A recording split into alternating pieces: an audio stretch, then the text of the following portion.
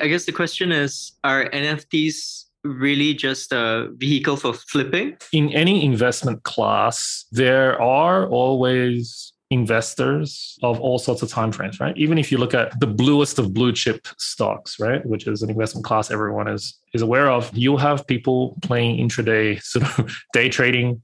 And then you'll have people who basically buy and never sell. And so it doesn't matter what investment class you'll have people of all sorts of time frames sort of in that investment class. And NFTs is no different. Hello, everyone. Welcome to the podcast, Floor is Rising, with host Sabertooth, a professional NFT collector, and Kizu, a professional art critic. On this podcast, we talk deeply about the business of creating, collecting, and analyzing NFTs. So, if you are a creator or a collector of NFTs, jump in. The water is warm.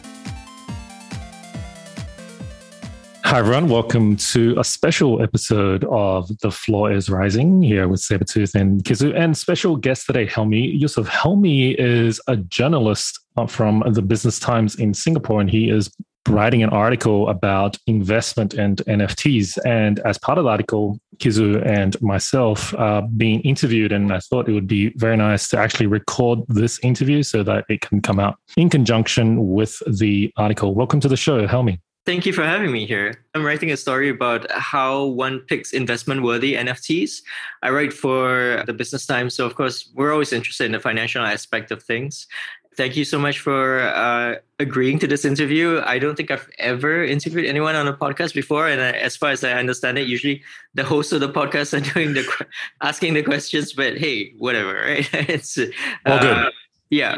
Okay, great. So I'll just jump right straight into it. How does one pick investment-worthy NFTs, and what are some of the characteristics that one looks for if, say, one plans to keep it for a long time, or one plans to just flip it within weeks? Because NFTs is such a new sort of investment category, there is no general agreement about what is an investment-worthy NFT. There are huge portions of the population that disagree that there are any investment-worthy NFTs, that everything is basically a bubble or a scam. I think that's a huge part of the population. Myself, how I look at investment-worthy NFTs is basically longevity. So it's very tough to call something investment-worthy if it is only like a month or two old, or even under a year old, because it just hasn't stood the test of time. The general NFT space is part of the cryptocurrency space. And the cryptocurrency space is extremely reflexive in price. During sort of bull runs, the price goes up sky high. During bear markets, tends to drop really, really low. And it's really tough to call something investment worthy in the sort of investment sense if something has not been through kind of multiple bull or bear markets, right? Where it has kind of stood the test of time. Now, because the NFT space is so new, there are very, very few NFTs that have actually been through sort of multiple bear and bull markets. So when I look at picking sort of investment worthy NFTs, that is kind of the primary criteria, things that have sort of been through just in terms of longevity of time. The other factor that I look at is basically if something has a historical significance, right? So if you look at in other categories, in other sort of cultural factors, things that are usually sort of investment grade worthy are things that are sort of culturally significant or has had some kind of historical significance. Given that we're in the early stages of sort of NFTs, it's hard to try to pinpoint whether something is historically significant or not. I'll give you an example. So an example would be from the start of NFTs, as most people know them, which is around 2017. And there were two projects that were launched in 2017. One was called CryptoPunks and one was called CryptoKitties. Now, at the time in 2017 that these two projects launched, CryptoPunks had a nice little bump. There was some press about it came out, but it didn't take that much notice in 2017. Whereas when CryptoPunks launched, it was like the biggest thing in the world. Essentially, it broke Ethereum.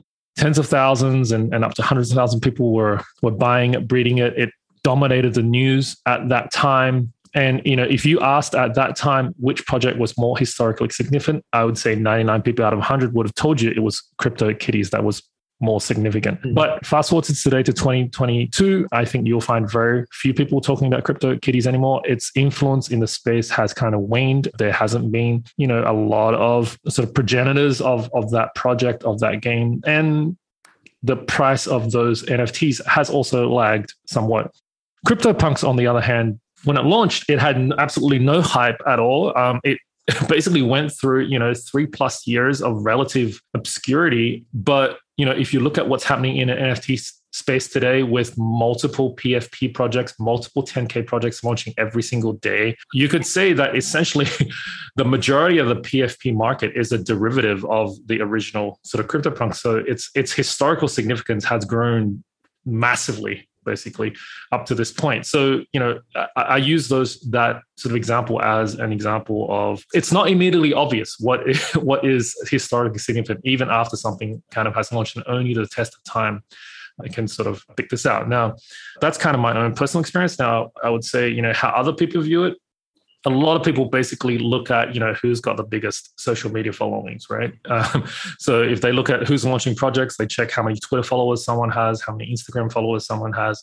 And then they sort of think that if someone has a bigger social media following, that is more investment worthy. They look at, for example, the celebrity status of a particular person who's putting out NFTs. So, if someone is a big celebrity, has a lot of sort of mainstream media attention, they also use that as a way to, pick what's investment worthy. Me personally, I don't think they're very good indicators of what's investment worthy, but a lot of other people do, which is why you will see that whenever sort of these celebrities launch NFTs, that there will be a lot of hype and buzz around the launch. And a lot of people, take advantage of that hype and buzz to flip those NFTs very, very quickly. I think that's kind of the primary strategy. If you look at people who are flipping in the matter of days, probably not weeks these days, it's a matter of sort of hours and days, they will look primarily for NFTs that have a lot of hype and buzz, and that usually flows from the creator of the NFTs having a large sort of social media following. And that would be kind of my sort of TLDR version of the investment worthiness of the NFTs. Right. So then I guess the question is, are NFTs really just a vehicle for flipping?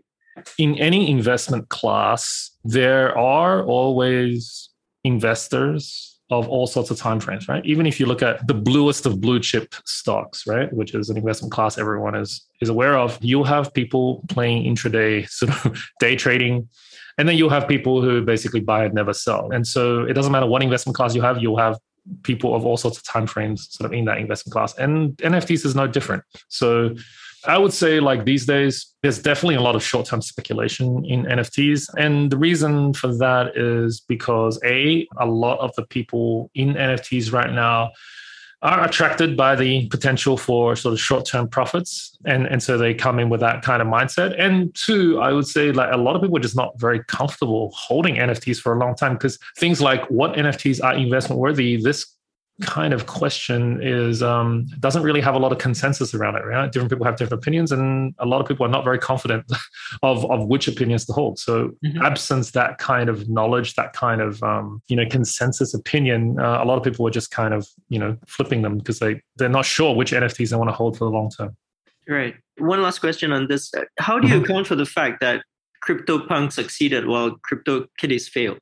The reason why CryptoKitties, I wouldn't call them failed, right? They're still pretty significant, but I would say, like, their historical significance probably has waned. And I would say is that, their influence on the NFT, on the broader cultural and NFT market, over time. So, for example, CryptoKitties as a breeding sort of mechanic, because it was very novel at the time, a lot of people sort of used it. But over time, if you look at all the other NFT games that came out, its influence on other projects, other games hasn't been that much, right? And not many people have actually like copied them or even taken a lot from their kind of decision making in that sense. So in that sense, if you look at why something has, value, a lot of times it's because they have a lot of influence over sort of future projects. And in that sense, CryptoPunks has done much better than CryptoKitties because, the CryptoPunks as being like the original PFP project, these days, I would say the largest segment in the NFT market are PFP projects. So everything is essentially a descendant of that original CryptoPunks project. And then also, a lot of the things that they had inside the project, which is, for example, a category of traits, ranging from sort of rarest to more common, like this kind of characteristic is now, almost a de rigueur sort of requirement in a NFT project these days. And all of these factors, right, which came about, innovated by CryptoPunks, have now sort of influenced future sort of projects in a really, really massive way. And the amount of cultural influence it has, basically, I think, determines the amount of value that it has. You spent some years writing about contemporary art market. Are there lessons to be drawn from contemporary market when we go into the NFT world? That's a great question. I get it quite a lot. And I think that it is a very useful counterpoint. There are certain things that maybe are particularly, I guess, resonant with the contemporary art market. There's certain things like price fixing, collusion, pumping and dumping. I think these are phenomena that are familiar to observers of the traditional art market. But at the same time, it's very different because the way in which information, intel is disseminated, it happens virtually entirely online, on Twitter, Discord, and also because this kind of NFT boom coincided with the COVID pandemic, right? So in the past 2 years, the art world is very dependent on kind of FaceTime and, in real life networking, although of course, dealers have been selling art online or through PDFs for many, many years now, actually. So there are some parallels as well, I think. But I think for me, it's useful to think about it not really as an extension of the art market, but really a market that has its own kind of unique mechanisms, its own momentum, its own tempo, whatever you want to call it.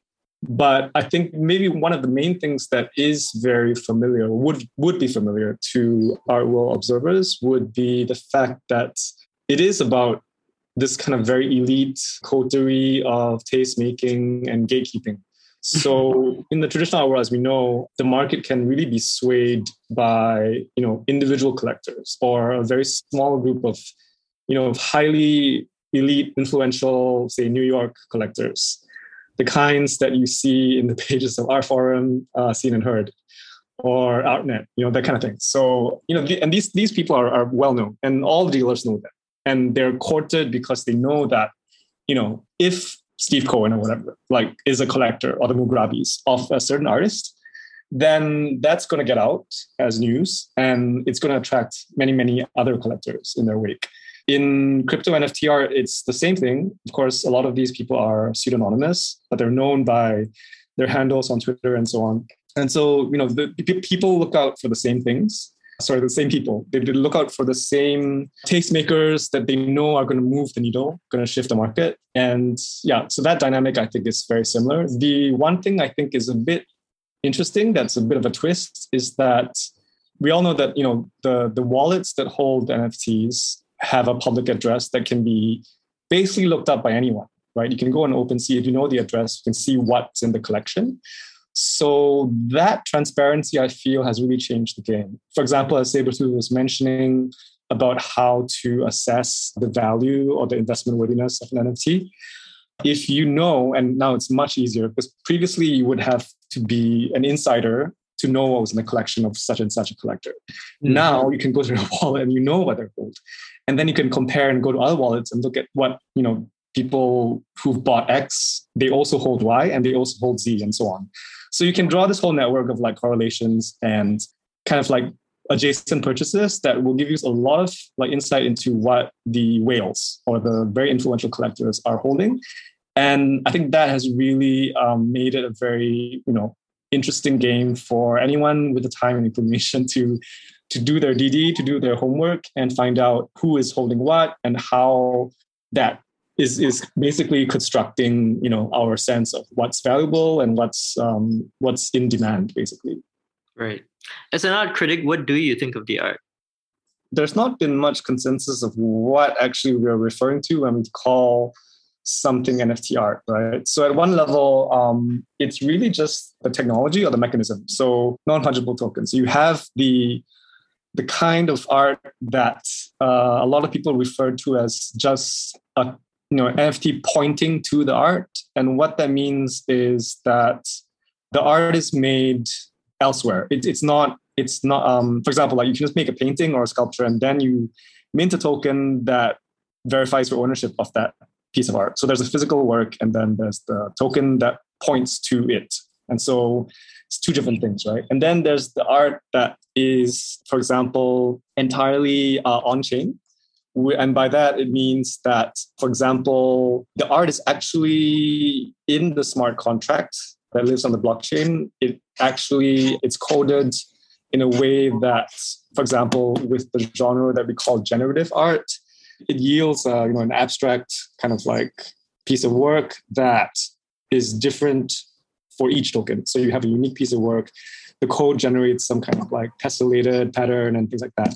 So that's like more what is known in the space sometimes as medium native, by which, it's a familiar term, right? For example, in the contemporary art world, we talk about things like abstract expressionism.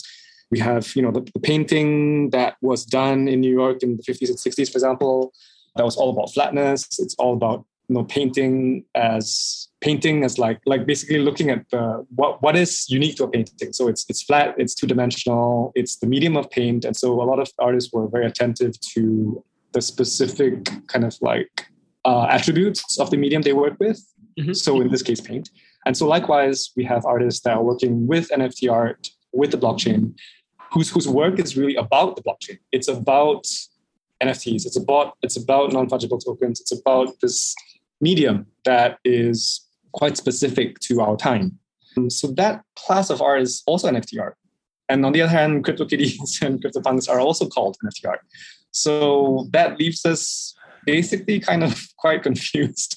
I think the general public is probably rather confused because there's quite a lot of stuff that we call NFT art, and they're very, very, very different. So that's one of the things to get out of the way before I answer the question, which is the definition thing, the terminology thing.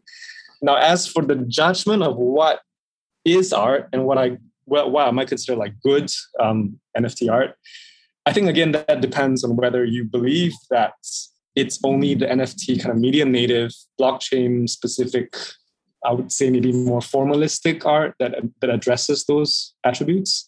Yep. If you think that is going to be more significant, historically speaking, in, say, 10 years, then, yeah, that's one way to look at it. I personally think that we're going to come out and it will be things like CryptoPunks that, while they're not medium native, they're basically avatars, different traits, different rarities.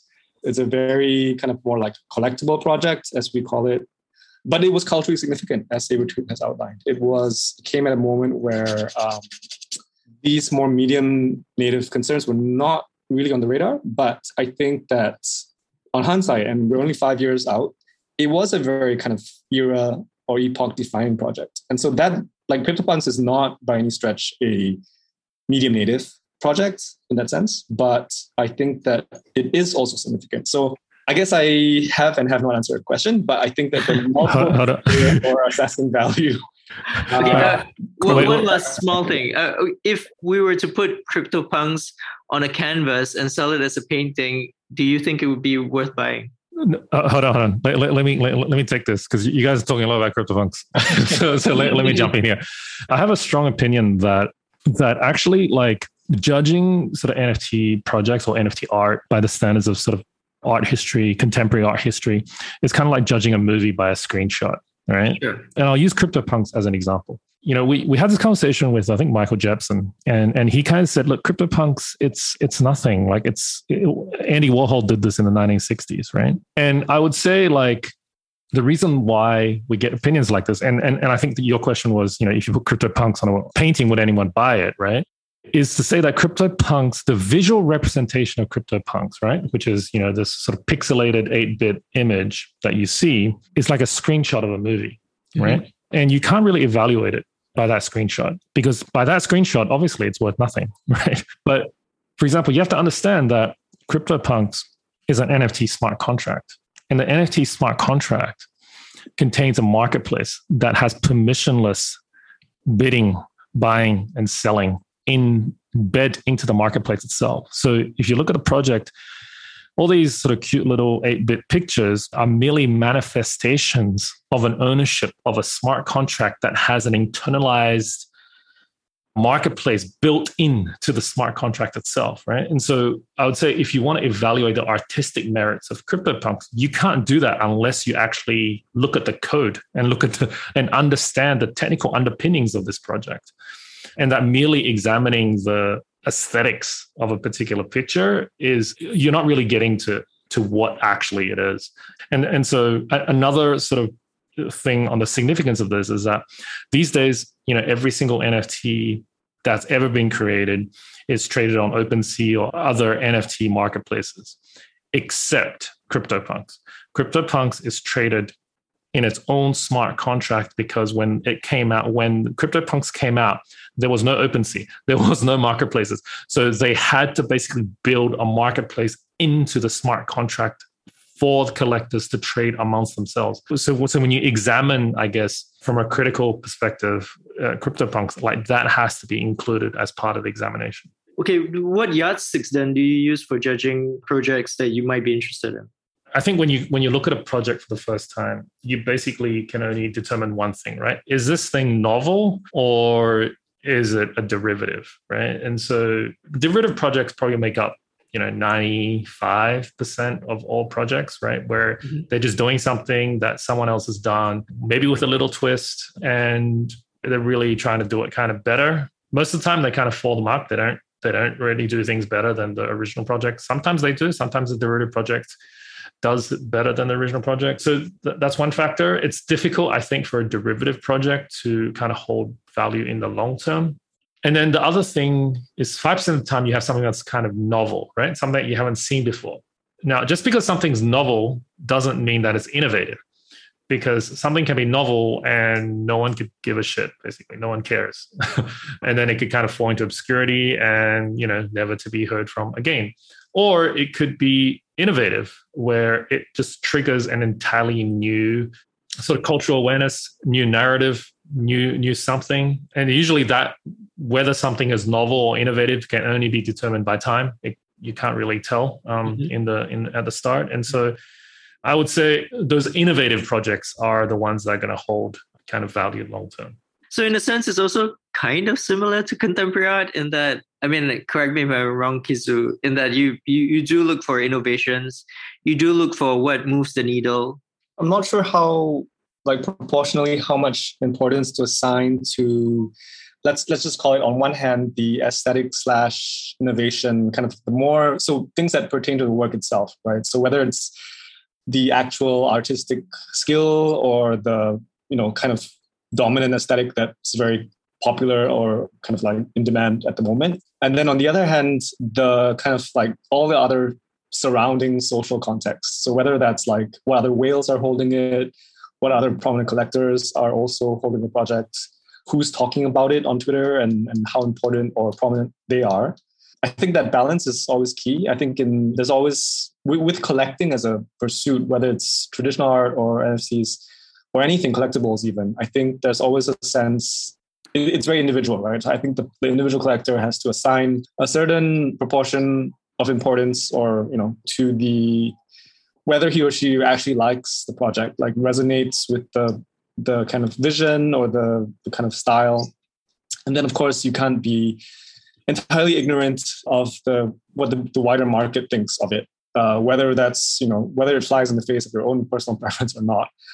I feel like overall, given the age that we're in, I think the balance is slightly towards the clout and the social signaling for sure. If you look at the majority of the projects that are not just the most famous ones, but the ones that are pretty, have held their value, are in demand, are talked about, I think they tend to be the ones that have a lot of social and momentum and endorsement behind them. And by that, I mean, not just, who else and what other rappers are buying into it, but if you spend any time, I think on Twitter, crypto Twitter or Discord, I think you get a sense of what the town square is saying, so to speak. And I think in contemporary art, right, I think we do have that. We have, for example, the art media, which plays a very important role in terms of, basically generating a discourse around art, whether it's a more art historical or critical one or a market-based one, where it's talk about auctions, people, want to see, what sold at Christie's, spring auction, evening sale, all of that. I think that is important. It's also very cultural. It's not just about prices. It's about Chinese collectors, are they back in force, because there was a time when they kind of fell off the radar, or how's the Chinese economy doing? And accordingly, are the Chinese collectors buying? So it's cultural, it's socioeconomic, it's all of that. In crypto NFT art, we don't have that. It's a big missing part. I think that's a very essential difference. We don't have a so-called legitimized art media, whether it's websites, magazines, or whatever. It's things like our podcast, Twitter and Discord. It's much more informal. It's socials, right? It's all the social media platforms. The other thing that's missing is the institutional background. We don't yet have a crypto NFT museum scene. There are, of course, collectors that we've all heard about, for example, Metakovan, who basically won the bid for the Beeple work, 69 million, right? And then he promptly went on to announce that he was going to build a museum in the metaverse to display that. So there's the beginnings of initiatives to create a institutional, of course, I use that term very loosely, because is an art museum in the metaverse really going to be the beginning of an institutional base that is going to confer legitimacy and endorse what will be canonical NFT art? I really don't know. It's something that's very work in progress at the moment. I think a lot of that has to do with the fact that these are initiatives. Sure, they're funded by private capital. Oftentimes, they don't really have the kind of wide consensus that you see in the contemporary art scene, where you do need, for example, to become successful, you do need institutional museum support. You do need galleries that are respected and that support that artist through his or her career. You do need, for example, to have shown at the prominent festivals, biennales, triennales, things like that. And then, of course, you have your, base of private collectors who support you. So the TLDR there is that the power dynamics are quite lopsided or skewed in the crypto NFT art space, for better or worse. It's just the nature of how that space has developed. And of course, a lot of that has to do with the newly minted, pardon the pun, crypto rich that, is transferring that clout or capital into trophies that, are the NFTs that they collect. So yeah, there's a lot there that is somewhat reminiscent of how the wealthy class is trying to flaunt their cultural capital. And then there's a lot that, in terms of dynamics and the structure of the market, as well as the ways in which the art is displayed or kind of exhibited, that is very different from the contemporary art scene. Wow. It gets more and more fascinating by the minute. Thank you for delineating it. I mean, I realize my questions are one-on-one because I'm not a crypto journalist, right? I write on a variety of things. So, but yeah, thank you for explaining all that to me. Sabertooth, you're a professional collector. Are there certain websites and tools that you personally use to pick interesting projects? No. So he just relies on his gut instinct. No. In a sense, I don't really use Twitter in a sense because basically I just don't think the best investments are made with the crowd, essentially. So I kind of look at them, for what's happening, but I don't really use them as an indicator because I don't really flip. I just don't have the time to sit in front of the computer sort of 24 hours a day to flip stuff that is required if you want to flip. And all the other websites are basically too slow, essentially. So I think the only thing that is required for me is basically the blockchain itself. Everyone can lie on Twitter or on websites, I got this, I got that. What can't lie is basically what's on the blockchain, right? Who owns what, who paid what price for what is kind of there in black and white. And it doesn't matter what you say, it's kind of there in black and white. So I would say that's basically the most important tool for any collector, basically, which is to see what is on the blockchain and what is in black and white rather than what people say. Right. So for the record, how many do you have? How many NFTs do you have? I mean, it's in the thousands. I don't really have an exact number. If you go to my Twitter page, I link to my sort of Tezos collection, which is in the in the thousands as well, I think. So that's kind of my public NFTs. Could I also ask, why don't you sell? I sell sometimes. Okay. Of course, I sell sometimes. But I would You say, don't flip. yeah, like I don't flip because like in order to be a good flipper, you basically need it's like if you ask someone who invests in stocks, like, why don't you day trade, right? And the reason is, in order to be a good day trader, you just need to spend a fuck ton of time on it. One, I don't want to spend my time on that. Basically, I do a lot of projects. I'm kind of like a builder, entrepreneur in my life. So I kind of use my time to do that. I just don't spend my time on kind of flipping. And the second thing is, I actually don't think it's that profitable to flip, to kind of get the really, really high returns. Like if you, for example, in stocks, right? If you compare people who, make long-term bets on, good and high growth stocks versus people who day trade, you'll find that the day traders get outperformed like 100% of the time, essentially. Like you won't really find like people who've made a huge amount of money day trading, essentially. So yeah, so for both those reasons. Wow. Well, are there any particular projects or artists or collectives that you recommend? Yes, there is. So, we already talked about CryptoPunks. Mm-hmm. So that's kind of one. A project that I'm very high on is a project called Formergence. So this is a pretty kind of underlooked kind of project on Ethereum. It's in the generative art space, and I see it as kind of very innovative. And I think that it is going to be similar to a CryptoPunks versus CryptoKitty situation where, this project basically came out in the shadows of Art Blocks, which is, I think, a very, very hyped kind of project where people were paying all sorts of money for Art Blocks, sort of generative art pieces. But if you kind of look at the mechanics and the code of kind of these two projects, I find Formergence itself much more sort of innovative. And I mean, this is kind of crystal ball gazing. I think in time, generative projects will look more like Formergence than they will look like Art Blocks in the future. So yeah, that's kind of my two kind of picks, if we're doing financial advice. Okay.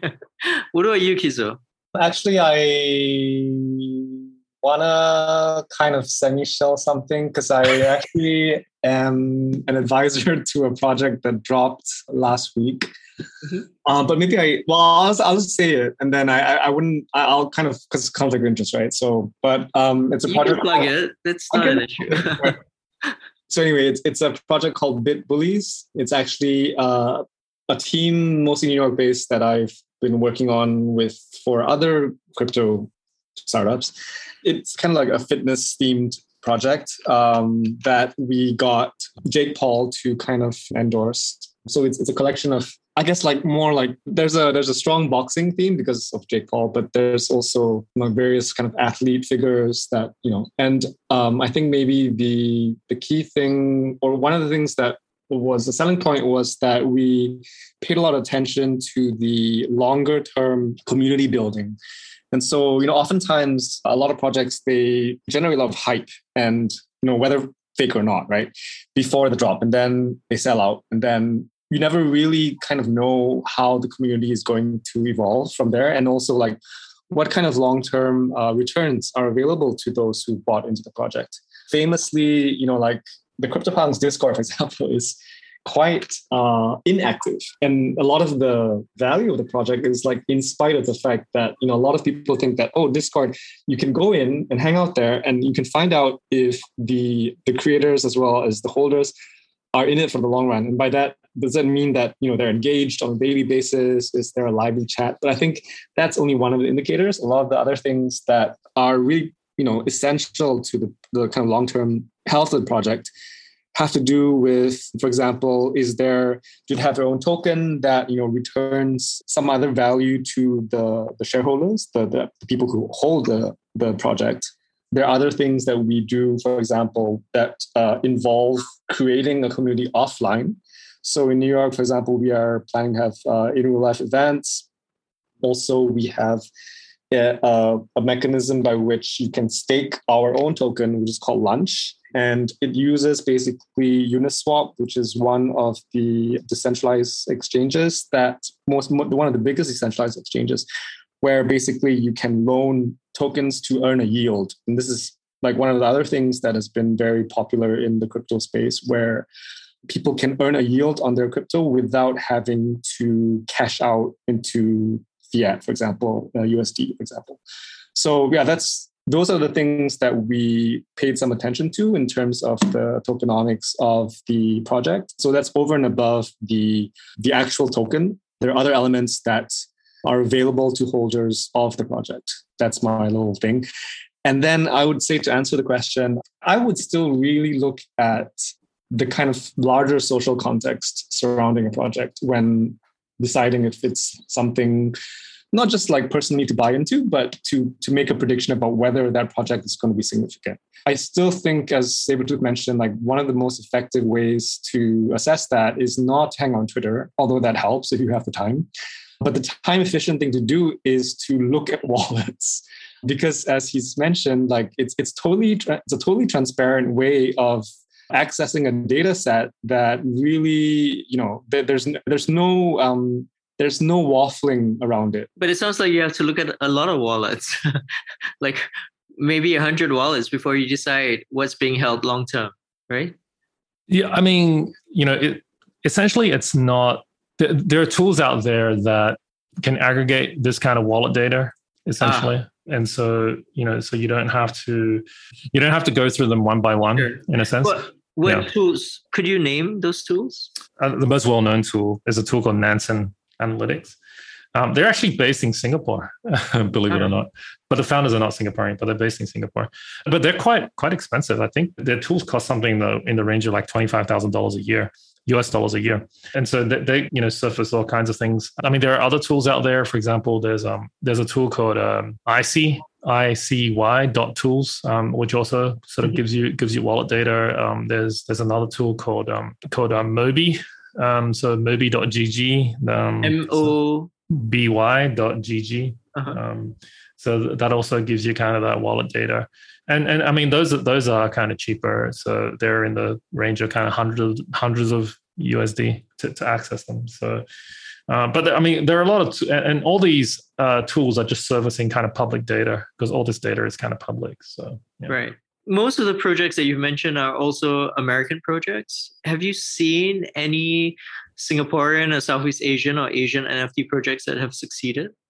There's been a few. For example, I think one of the more successful ones is a project called Irene DAO. So that's by this Instagram influencer called Irene Zhao. So she kind of went into sort of crypto and NFTs, and she just dropped an NFT project. And, it's because of the nature of the crypto space that its majority was men. So when an attractive woman kind of comes into the space, a lot of people turn into simps. So this whole kind of simp meme kind of took off. That project did quite well. There's another project that I like to kind of shout out in Southeast Asia. Is an Indonesian project created by the name of Gozali Gozalu. So he's like a 20-year-old Indonesian guy who basically took a selfie of himself for like, I think 3 years straight. Oh yeah. and then he basically put it on Polygon, and he didn't like do any marketing at all. It was just such a kind of like a weird and wonderful project that the whole thing just took off by himself. But the thing is, he didn't actually make that much money. I think he only made it like a couple $1,000s worth, but the collection itself kind of sold for, a huge amount of money. So all his collectors kind of made money, but I don't think he actually made that much money. I would have to say that if you want to take a general overview of the market or the space, the creators as it stands today, I would tend to agree that it's very Euro-American centric. My general observation has been that the artists that are not from the US or Europe have mostly been artists that work in whatever medium that they used to work in pre-NFTs, and that they just found that by minting their work as an NFT, it's enabled them to access a market, a slightly different market, but that their prices haven't really changed from that. So there's some kind of like, yes, the access is widened, but the value proposition has remained largely the same, if that makes sense. I think that there needs to be a plus alpha where main value and still counts. So if you look at, for example, contemporary artists that have ventured into the space over the last 2 years, Obviously, most famously, people like Damien Hirst did a project. Takashi Murakami did a project with the Metaverse Studio Artifact, which has since sold to Nike, which was quite a big thing, almost just, I think, a month after the drop. But there you see, like, you know, these artists that already have, of course, Murakami is not the best or most representative example as an Asian artist, so to speak, because he's, you know, he already has a huge storied career, you know, prior to that. And he's only kind of like amplified that by partnering with a very hyped up, you know, metaverse creative studio. So I guess what I'm saying is, like, the dynamics of the contemporary world have, in a sense, ported over to the space, NFT space, because people are still, a lot of artists are relying on an existing reputation. The Hirst project is a good example. Although I would say that Damien Hirst, the currency in and of itself, was a very laudable project because of the way that, you know, he took a style that he already established, the dot paintings, and then basically kind of slotted that quite neatly into the idea of a collectible series with rarity traits and things like that.